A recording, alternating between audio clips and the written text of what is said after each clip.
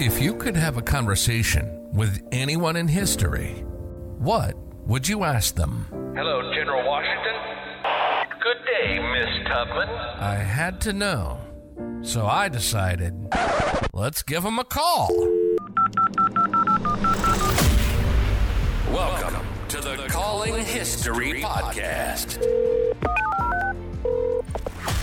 Oh, do I have a special treat for you this week. By the way, this month is on pace to be a huge record month for the Calling History Podcast. I mean, we've been beating those records of people listening every month, but this month is bigger than normal, and I want to thank you for joining us in this new way of exploring history and the people that made it.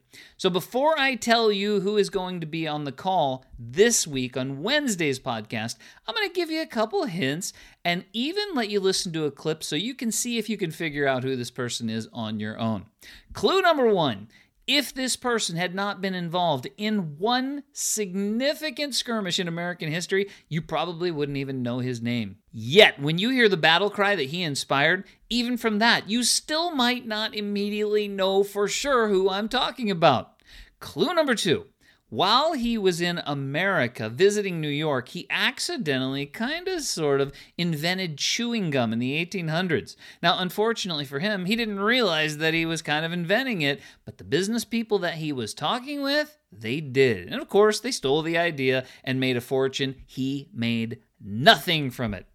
Still unsure? I know, this is a hard one, but I promise you, it's worth the listen because this person was the president of his country 11 times. Yes, you heard that correctly. He was the president, and then he stepped down after a short time, and then he got back in. Then he went out, then he went in, then he got exiled from his country, but then he came back because they wanted him back. But then he was exiled again, and it went back and forth like this 11 different times. Imagine any president in your country stepping out of the office 11 times and then going back in. It is absolute madness. But long before he would become the president every few weeks in his country, he would fight for his country. And then, right when he was thinking he might lose, he would switch sides. He did this throughout his life. He was this great opportunist, looking for and taking action of these opportunities as they would appear. He even fleeced the American government by fooling them into paying him money that allowed him to build an army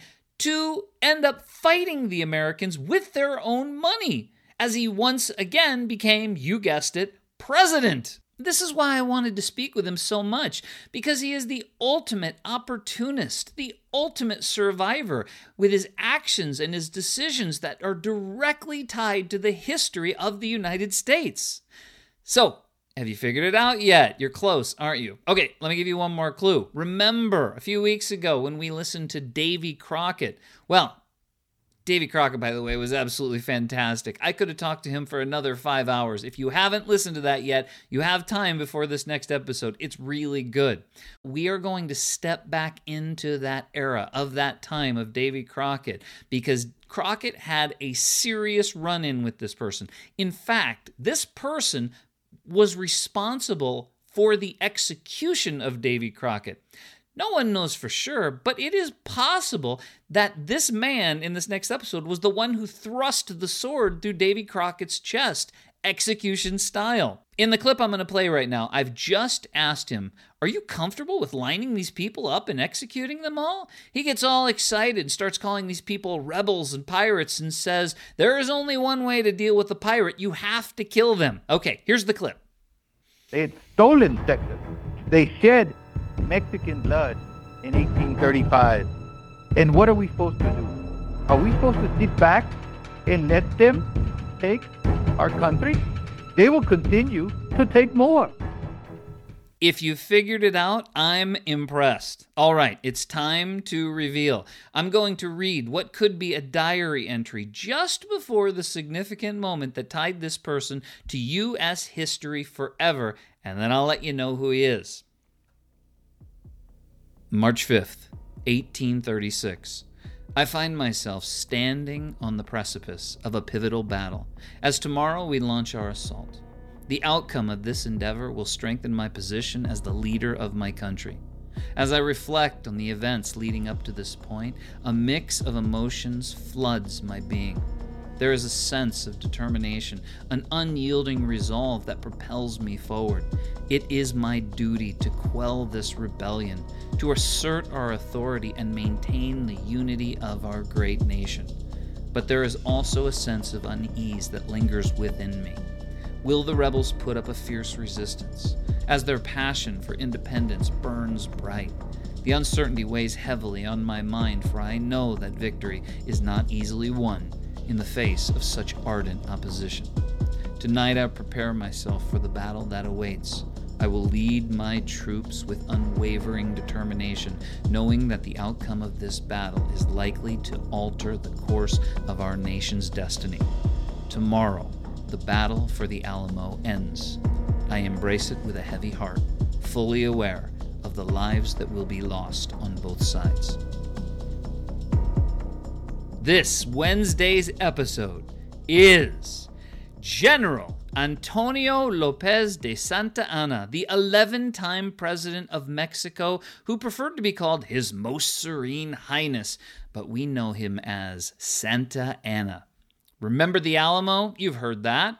That was the cry that the Americans used to spur on their troops returning to the Alamo after the ruthless Santa Anna had marched into Texas and executed all the prisoners after the final battle at the Alamo. At least, that's what we were told in history class. But the truth is very different. The Americans should not have been screaming, "Remember the Alamo." The Mexicans should have been screaming that because it was theirs. Mexico wasn't attacking Texas, a United States state. That isn't what was happening.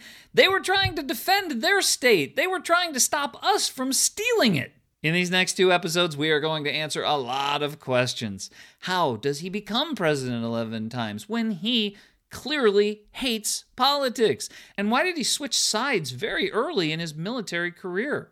After serving as president so many times, why was he exiled twice, including now as this call takes place while he's in exile in Cuba? And even though most Mexicans at this time, in his time, believe that he is a traitor, why is he still trying to get back to Mexico to hopefully become president for the 12th time?